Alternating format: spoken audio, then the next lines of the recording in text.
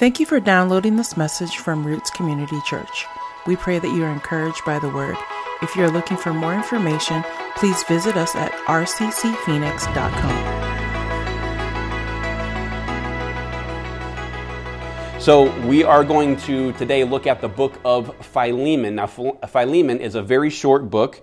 It has only one chapter and only 25 verses. And if you're going to go through with the notes with us, that's the first line there in your notes, 25 verses. It is right on the doorstep, right before the book of Hebrews. Now, Hebrews has a whole bunch of theology and doctrine, and it talks a lot about faith and references the Old Testament and kind of ties some of the Old Testament stuff to the New Testament. You'll hear that particular book of Hebrews mentioned quite a bit in churches and by pastors, and you will probably hear as infrequently the book of Philemon because it's so small. But it is one thing that a book that we can easily overlook because of its size and length. It's just so short, but it has a lot of great principles for us as believers, and I want to dive into some of those here this week. So Philemon was a man who was a great friend of the Apostle Paul. And Scripture indicates they had a very close relationships. Now, I'm not here to tell you that they're BFFs because I would be kind of reading into the text a little bit, but the Scripture just kind of points to the fact, and historians and scholars tell us that Philemon and the Apostle Paul were really, really good friends. Philemon was well off from a material perspective and even supported Paul financially on some of his missionary journeys. Paul was very instrumental in his friend Philemon's growth of faith and coming to the Lord and develop into a disciple of Christ. And Philemon used his business and his wealth to try to help Paul continue sharing the gospel, spreading the gospel to other cities on some of his missionary journeys. Now, at the time, Philemon, he was kind of more on the wealthy end of the scale. I wouldn't say he was all the way to the most wealthy, but he was in that kind of upper financial range. And he had slaves and servants working for him. Now, I want to just kind of quickly sidebar here for a second and let you know that when the Bible talks about slaves, predominantly it's not talking about the way we would view slavery here in the 2020 and in the United States. It is more of a reference to kind of an employer-employee relationship, that type of a thing. And also it is a way of borrowing money from someone and working to pay it back in kind of in a servant role by an agreement that you would repay the amount of money that was borrowed by kind of working it off. So let me give you a quick example. Let's say that one of our key guys here at RCC Phoenix is Pastor Brian, right? So I'm going to use him as an example. He's not here, so he can't fight me on it. But it's going to be good, I promise, Brian, if you're just freaking out sitting there watching the message here today. But let's say that I go to Brian and say, hey man, my roof is leaking and I need to borrow $5,000. My insurance is not going to cover it for whatever reason. I don't have a home warranty or anything like that. And I don't have enough cash on hand. I want to borrow $5,000 from him to fix my roof. And Brian says, okay, no problem. I'll give you the money. How are you going to pay it back? And I'm like, well, you know what I can do is I have some time, so I could come to your house and just kind of pick up some hours at an hourly rate and just work it off until we are agreed that we're done. So Brian thinks about it for a second, says, okay, deal. Here's what I'll do. I'll give you the $5,000. You come and work for me. We'll do minimum wage, $10 an hour. And as soon as you work 500 hours, 500 hours times $10 would be the $5,000. After you get to that point, we'll call it even, and you won't owe anything anymore. You won't have to work for me anymore, and you can go on your way, and we can just call it even. Well, if you look at the kind of the United States version of a full-time schedule, it would be about 40 hours per week. So if you take that 40 hours per week and say that I'm coming over to Brian's house to try to help him out and work off this debt that I have, that I'm into him now because he gave me the $5,000, so I'm indebted, so I'm working it off. If you take that 40 hours and translate it into 500 hours, it would take 12 and a half weeks for me to work it off if I worked full-time 40 hours a week, just over 3 months. And so let's just pretend for a second that, I come over to his house and I say, Brian, what do you want me to do? And he may say, go cut the grass.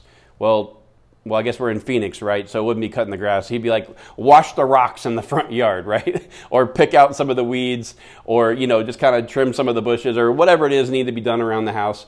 And then I would do those things. And let's just say that I'm got a rhythm and I've been working full time for about 3 weeks, and I am pretty much tired of this. I'm tired of working. I'm tired of trying to pay off this debt. And so I say, you know what? I know I'm supposed to go 12 and a half weeks. Here I am at 3 weeks. I don't want to do this anymore. And I pick up and bounce. Now, on top of Brian being very frustrated, that is kind of where the example that historians and biblical scholars have given us. That's what's going on prior to this book of Philemon being written. Onesimus is a slave, a servant, a slave who's in the same predicament that I just described with me and Brian. He's in the same predicament with Philemon. He has potentially borrowed some money from him and he's needing to work it off. And he decides, before it's done, and he's just, before he has fulfilled his word and fulfilled his, 12 and a half weeks or whatever it was that he worked out with Philemon to pay back his debt, he has decided, I don't want to do this anymore. And he throws up deuces and walks out. And before he walks out, he stops off in Philemon's house and then physically steals a whole bunch of money. So not only is Onesimus, his servant and slave, not paying back the money that he borrowed, he's not only forfeiting their agreement, he goes into Philemon's house, takes a whole bunch of money, and it's kind of insult to injury, and walks out. Now, he is looking for a place to go. He is looking to live it up. Onesimus, this newly freed servant guy, is going, where do I go have a good time? I got a bag full of money, and I've got to get away from this city where Philemon's in. You know what? I'm going to go to the place where I can find anything and do anything that I want. In the United States, our equivalent would be kind of someone saying, I'm going to go to Sin City. I'm going to go to Vegas because you can find anything and everything that you want to do there. And so in the equivalent of Onesimus, and in the biblical time, Onesimus would be going to Rome. It would be kind of a similar comparison, not exact, but a similar comparison of what was available to him in Rome. He's going to go party it up. He's going to go live it up. He is not a believer in Christ. He just goes and he decides, I'm going to just try to drown myself in pleasure. So Onesimus is gone with a big bag of money. He's trying to live it up, and he is living on stolen money. And we don't have a whole bunch of details about how this transpires, but while Onesimus is in Rome, he's partying up, living that high life, doing all the stuff that he's wanting to do. We out here, making trouble or raising some trouble here. And he, somewhere during his time in Rome, runs across one of Philemon's good friends. So Onesimus is living it up on stolen money, and one day he's in Rome. The crowd parts, and he sees Philemon's best friend, Paul. Now, we don't have any specific details about how this interaction went. We don't know if Onesimus got in trouble and was thrown in the same prison that Paul was in for preaching the gospel. We're not sure if Onesimus ran across someone who was preaching and they brought him to learn from Paul. But somehow or another, Paul and Onesimus connect. Now, I don't know about you, but if you can just picture for a second, Paul is sitting here. He's talking to Onesimus. And Onesimus, he starts to learn about him, and Onesimus starts to tell him about all the stuff that he has done to this guy named Philemon.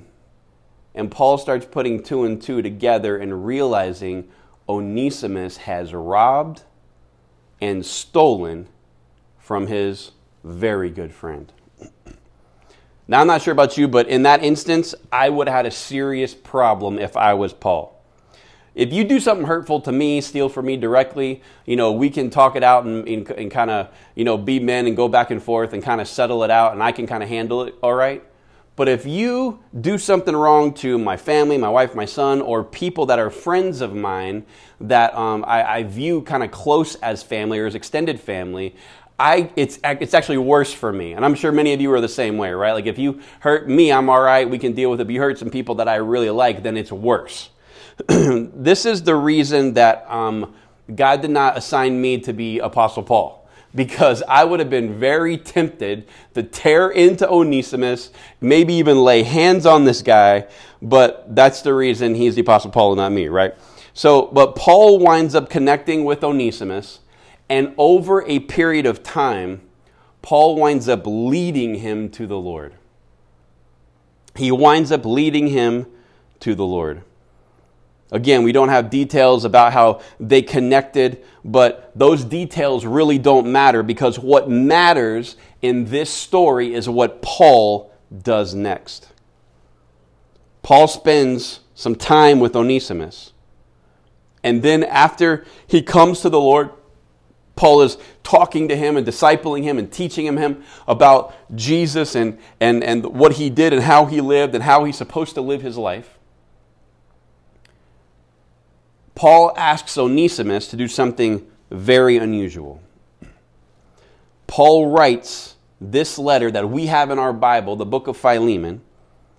He writes the letter to Philemon and doesn't send somebody else out there, one of the people who are his traveling companions, to go send it to Philemon. No, he hands the letter to Onesimus, the guy who's done Philemon wrong, and says, hey man, I want you to take this letter to Philemon yourself. Man, you want to talk about some drama? I don't know if you're a person who spends a lot of time in Scripture or reads it, but you should, because there are some crazy, truth is stranger than fiction stories and historical accounts of what happens to different people, and this is one of those things. So Paul convinces Onesimus to deliver the letter. We don't know how long this has been, but it's been long enough for him to have some teaching and run across Paul and become saved and start along his journey with having a relationship with the Lord and becoming a disciple of Christ. We don't know how long this has been, but we know it's been a significant period of time. So here's Onesimus going down the road back to Philemon's house with this letter. Just imagine for a second. Philemon's at home. He's kicking back. Can't go anywhere because there's a pandemic going on throughout the globe. Catching reruns of The Office on Netflix, and that's oddly specific. He's not really doing those things, but he's just chilling at his house, right? He's there. He's not expecting to see Onesimus. He had to figure out what happened. He had to figure out that Onesimus rejected and did not complete his agreement. He had to realized that Onesimus was the one who took the money. And so this has been sitting with him for a long time. He gets up, not expecting to hear a knock at his door, opens the door, and there he is. Live and in person, Philemon sees the guy who did him wrong, Onesimus, at his doorstep. Just imagine the emotions running through Philemon at the moment. The reason I say to imagine that for a second is because I don't want you to put anything onto the text, but I want you to remember that these are real people, real emotions, real scenarios that we're talking about in these biblical accounts. Imagine how you would feel. I can just kind of sense the anger and the frustration and the need for vengeance and the betrayal and the hurt and all of these emotions bottled up inside of me. And I open the door up when I see this guy, all of that gets pushed to the surface. Imagine the words that ran across Philemon's head that he probably couldn't say. Imagine his shock and anger. And before he lights into Onesimus, Onesimus says, Philemon, can you just give me 1 second? I have something for you. And then Onesimus hands Philemon the letter from his good friend, Paul. Now, with that backdrop and that historical understanding of what's happened, let's look at the book of Philemon, chapter 1, verses 5 through 21. And let's see what Paul says to Philemon. I always thank my God when I pray for you, Philemon, because I keep hearing about your faith in the Lord Jesus and your love for all God's people. And I am praying that you will put into action the generosity that comes from your faith as you understand and experience all the good things we have in Christ. Your love has given me much joy and comfort, my brother, for your kindness has often refreshed the hearts of God's people. That is why I am boldly asking a favor from you. I could demand it in the name of Christ because it is the right thing for you to do, but because of our love, I prefer to simply ask you. Consider this as a request from me, Paul, an old man and now also a prisoner for the sake of Christ Jesus. I appeal to you to show kindness to my child Onesimus. I became his father in the faith while here in prison. Onesimus hasn't been of much use to you in the past, but now he's very useful to both of us. I am sending him back to you, and with him comes my own heart. I wanted to keep him here with me a while as I'm in these chains for preaching the good news, and he would have helped me on your behalf. But I didn't want to do anything without your consent. I wanted you to help because you were willing, not because you were forced. It seems you lost Onesimus for a while so that you could have him back forever. He is no longer like a slave to you. He is more than a slave, for he is a beloved brother, especially to me. Now he will mean much more to you, both as a man and as a brother in the Lord. So if you consider me your partner, welcome him as you would welcome me. If he has wronged you in any way or owes you anything, which he knows he does, charge it to me. I, Paul, write this with my own hand. I will repay it, and I won't mention that you owe me your very soul. Yes, my brother, please do me this favor for the Lord's sake. Give me this encouragement in Christ. I am confident as I write this letter that you will do what I ask and even more. Man. Just imagine the predicament that Philemon is now in with Onesimus here on his doorstep. Here he is staring at the man who's done him wrong in multiple instances, has broken his word, and flat out stolen from him. And without any warning, he shows back up with this letter from his best friend Paul, asking him, Philemon, to let it all go. It's very important to realize that Philemon had every legal and moral right to prosecute Onesimus. He had every right to do that. He had every right to enslave him against his will, to throw him into a debtor's prison, or have him put in jail. He has done nothing wrong. Philemon has done nothing wrong to Onesimus, and Onesimus is 100% guilty. This is one of those, open and shut cases that lawyers on television shows love to prosecute because they say it's a sure win. It's like an open and shut case. It's something that's going to be easy to prosecute. But now, after losing the money he gave to Onesimus, after losing the work that would have repaid it back, after losing the money that has been stolen from his very home, Paul is asking Philemon to take another loss. He's asking them, forget everything that is rightfully owed to him, keep Onesimus around, and treat him as a brother in Christ. In my own flesh and emotions, if I would imagine myself as Philemon, I would just imagine that had to be insanely hard for him to do. See, if I put myself in that situation, the follow the rules side of me wants this young man Onesimus to learn something from his mistake, pay the consequences for his wrongdoing.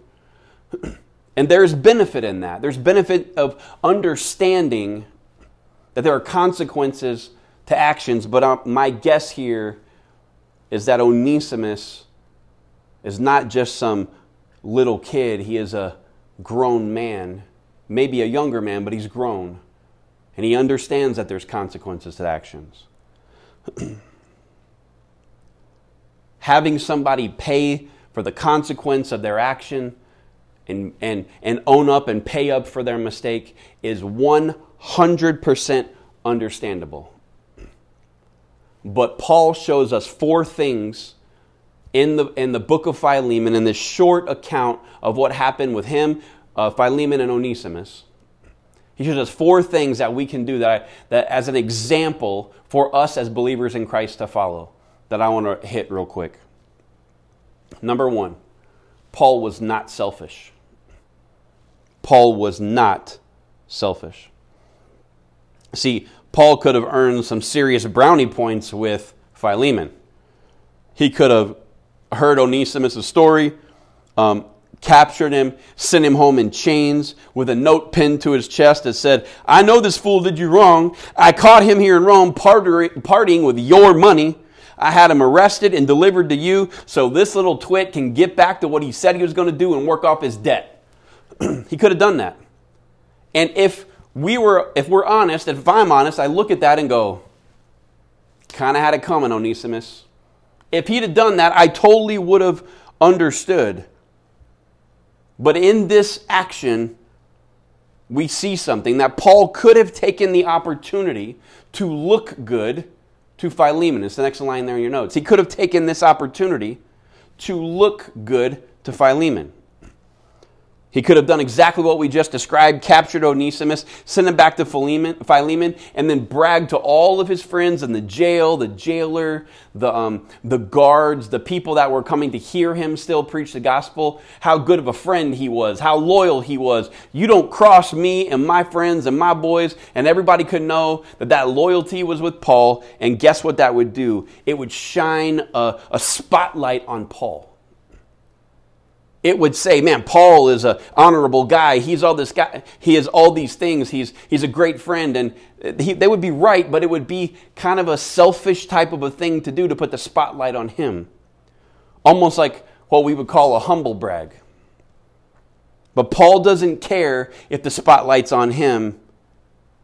He doesn't care how good of a friend he would be perceived to be by doing these things or how loyal he is to his boys. No, he realizes all of those things can be done from a point of selfishness.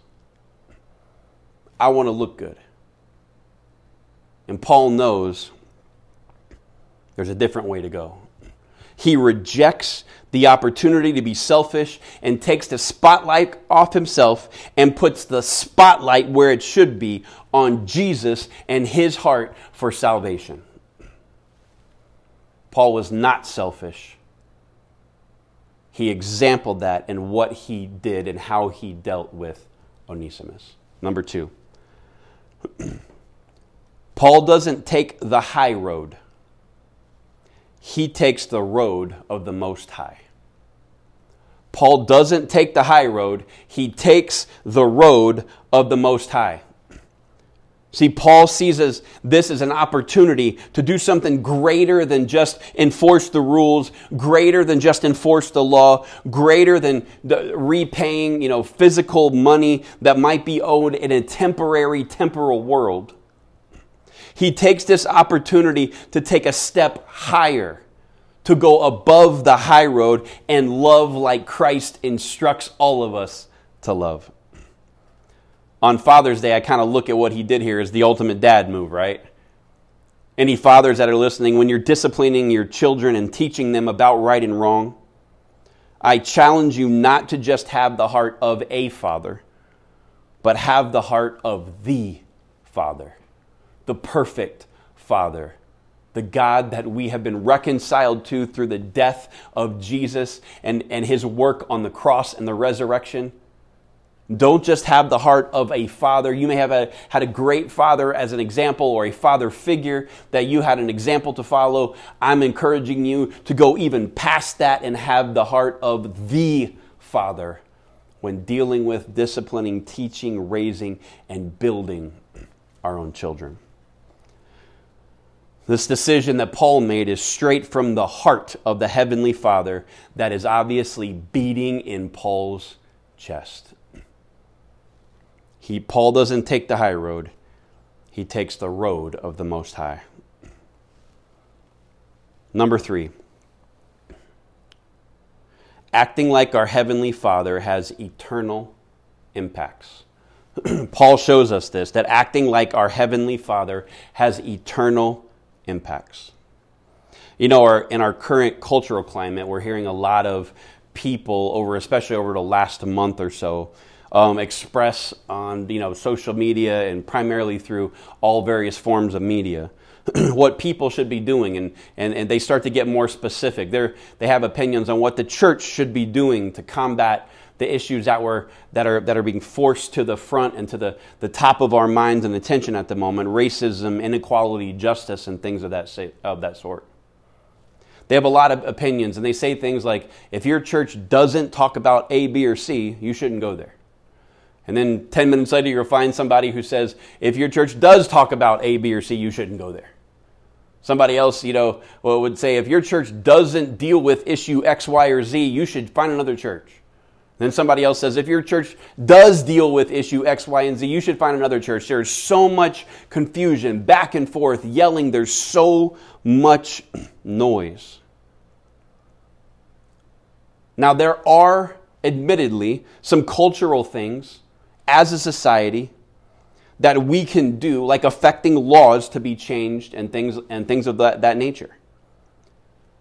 And when we change those laws and provide oversight for accountability and all of that stuff, there will be some benefit. There will be, in essence, a way for things to get a little bit better, but putting all those things in place will not solve the core issue. They won't. In a sense, making cultural changes that are needed and are justified, but there is a higher road that we can take. The church can be the leading example in this and many areas in a relatively short time frame, and you may ask how. Let me quickly hit 5 little things that we can do as the church, as believers in Christ. We can follow Jesus' instructions and treat every single person as if they were image bearers of God. Every human being that calls himself a believer, that is participating in our church that we attend, if we would just treat them as image bearers of God, it would make a massive difference. We can love God with everything we have and love people as we do ourselves. This is the greatest commandment. Jesus himself laid these 2 things out. Love God with everything you have and love people as you love yourself. We can start by treating the people in our local church fellowships with the love, patience, dignity, kindness, grace, and compassion that comes as the fruit of the Holy Spirit living inside us. We can actually take those things, those good things that are growing from us, and put them in action to the people who are in our churches. We cannot just take the high road, but take the road of the Most High, the way that Paul has exampled to us in this story with Onesimus. We can look past our differences in ideas, ethnicities, gender, sizes, and shapes to see people that God loves and He sent His Son to die for. Which people did He send His Son to die for? Everybody. Everyone. If we simply put those few things into action, we can crush the evil and hateful attitudes that arise from fallen flesh. We can crush racism, sexism, elitism, all the isms. We can crush them in the church. Why should we start there? Because when the world continues to look for ways to cure a fallen condition with ideas from fallen people that will not work, they should look around and see the church of Jesus Christ be a shining example to the planet that following what Jesus says in His Word actually works. We should be that shining example as the church, as believers in Christ. This won't be easy. It will require us listening, caring, and acting like Jesus. It will require us to go figure, be the body of Christ, be the light of the gospel to a dark world. We can pass all the laws that we want to, and we should pass some. We can sign up every person to vote that we know to participate in elections. We can apply public pressure on media and social media to people and groups and businesses to push for the change that we think needs to happen. And all of these do have some value, but human laws do not solve the problem of sin. And at the core of everything we're facing is the problem of sin. Mankind will find a way to hate.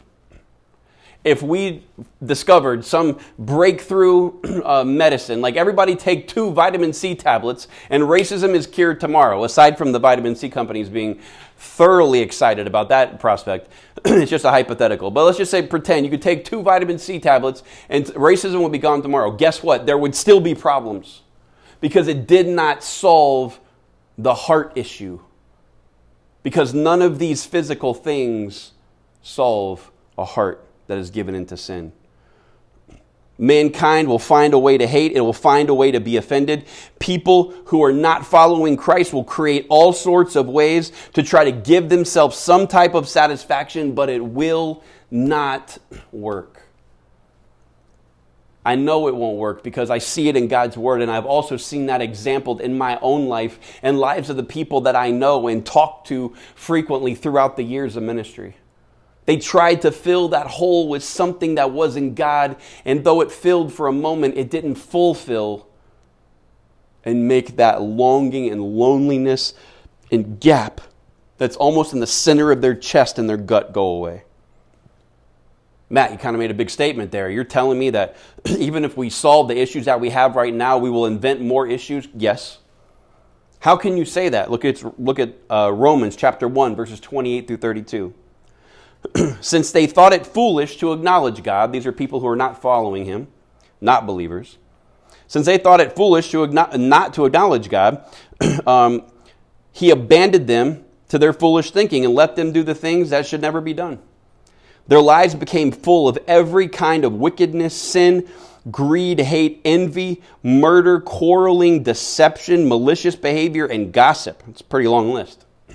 They are backstabbers, haters of God, insolent, proud, and boastful. They invent new ways of sinning, and they disobey their parents. They refuse to understand. They break their promises. They're heartless and have no mercy.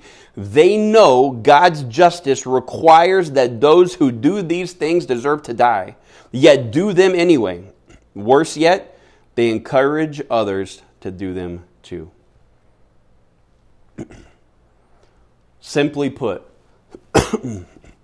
every effort that moves us to any end that does not result in deepening our relationship with Christ is a selfish endeavor. I'm going to say that one more time. Every effort that moves us to any end that does not result in deepening our relationship with Christ is a selfish endeavor. Paul gives us an example to the entire church to follow in this book of Philemon. And that guidance can be applied to where we are in our culture this very day. He gives us an example of how to treat Onesimus, what to ask his friend Philemon to do, and how does that turn out? Philemon does what Paul asks and elevates Onesimus to an equal brother in Christ. And in doing so, Onesimus is set on a path of eternal impact.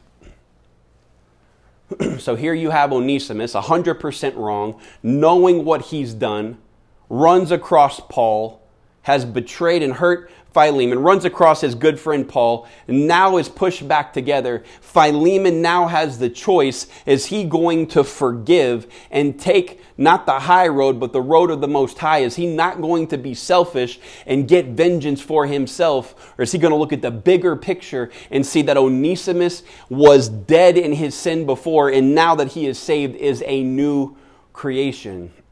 And that truth and reality settles on Philemon, and he does what Paul asks.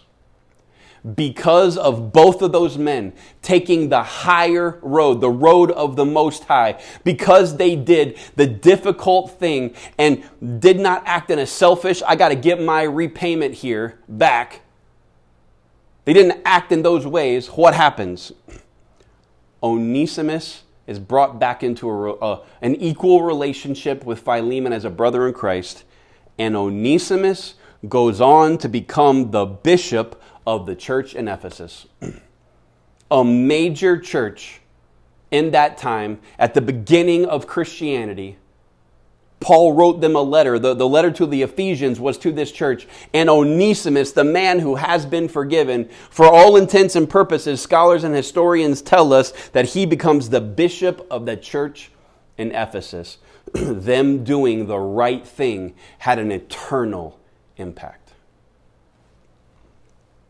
Number 4, and it's the last one we'll go through today.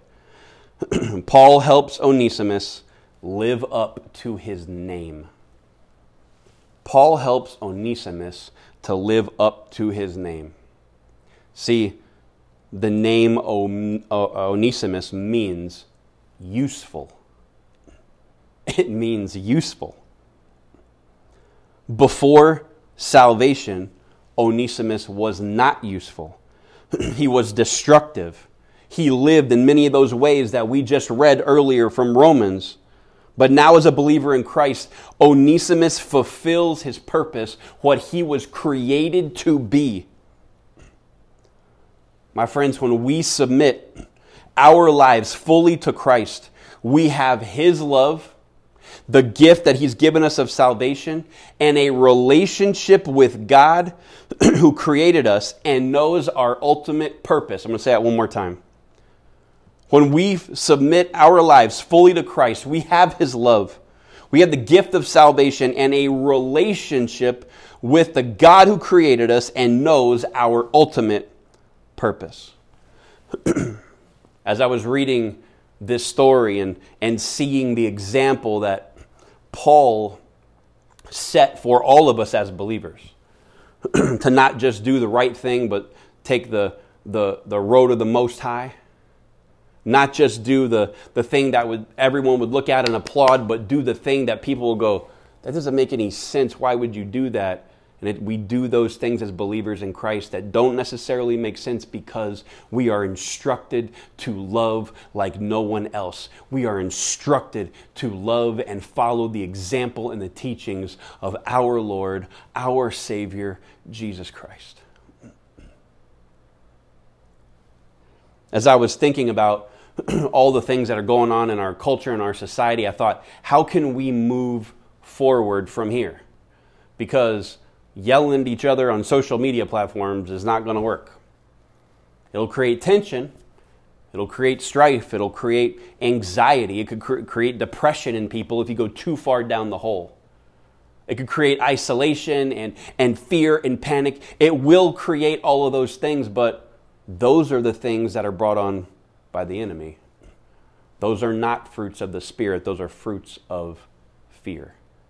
They are the things the enemy would have us submit to, the things that he would want to grow in our life, opposite of the fruit of the Spirit and the truth of God's Word. First thing that we have to do is realize that as a church, we are supposed to be a loving community of people that have great, real, deep relationships with each other and love and forgive each other as Christ did. That is actually not supposed to be just taking in place in the church at large, but it's supposed to be taking place in our local group of believers, our local gathering of believers in Christ, our local expression of church. If we take it one step further and we drill it down even lower, that those principles should be alive in our homes. They should be alive in our marriages, in our relationships with our kids. And no, I'm not telling you there has to be perfection. What I'm telling you is that we have to follow the lead of Jesus, the lead of the apostles, the lead of God's Word, and look at the examples they've set for us, and not just to do what everybody else might think might be good, but take the highest road, the road of the Most High. if we're honest, we have to look at ourselves as a collective church across the world. And if we were taking the test and turning it into our teacher or our professor, they would give it back with a bunch of red X's on the paper because we have probably failed this section of the test. The great thing about handing that paper into our teacher, our Lord Jesus, handing it to God Almighty, is that He can hand it back to us with those X's and say, take the test again, here's the cheat sheet, here's my word, and let's see how you do now. I am not responsible for the church at large. I'm not responsible for the church all over the world. I am not responsible for the churches in America or even in the state. I am assigned as a under shepherd to the people of Roots Community Church here in Phoenix. And so let me talk to all of us specifically just for a moment. Let's be the people who love each other so well, that forgive each other so much, that example the goodness of God's grace to each other, that we develop the fruits of the Spirit, growing from that relationship, the roots we have in a relationship with Christ. Let those things be so prevalent in us that the people who are around us every day as unbelievers would look at us and say, how in the world did you forgive that person who did you wrong? How in the world did you show grace? You could have taken them to court. They could have gone to jail. They could have done all of these things. But let us be the people who don't focus on the temporal, but look at the eternal and example what Scripture tells us that we need to do. If every church would take this on as a priority, it would change the world in a way that could be undescribable throughout human history. Not perfection, not pretending to like somebody you don't like, but allowing the love that is the number one thing of the fruit of the Spirit of our life to raise up in us and say, I might not gel with that person's personality. I might not get along with the same things that these persons they like, or that they're the things that they prefer to do, or not ungodly things, just in life. We can look past all of that and love them the way that Christ has instructed us to.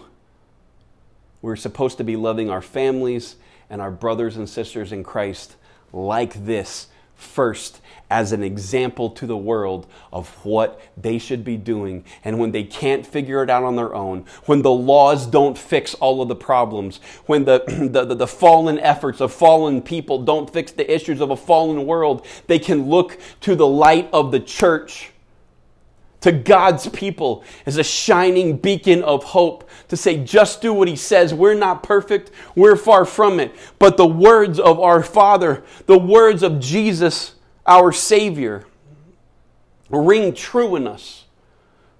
Let those things ring true in us, Roots Community Church.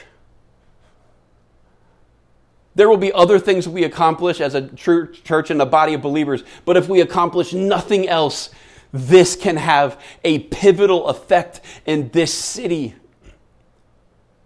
It can have a pivotal effect on the people that we work with, that are in our families. It can be the true catalyst for change because our hearts have been submitted to the one that can fix the true problem of sin. I want to challenge us, RCC Phoenix, here on Father's Day. In 2020, our first one together as a church.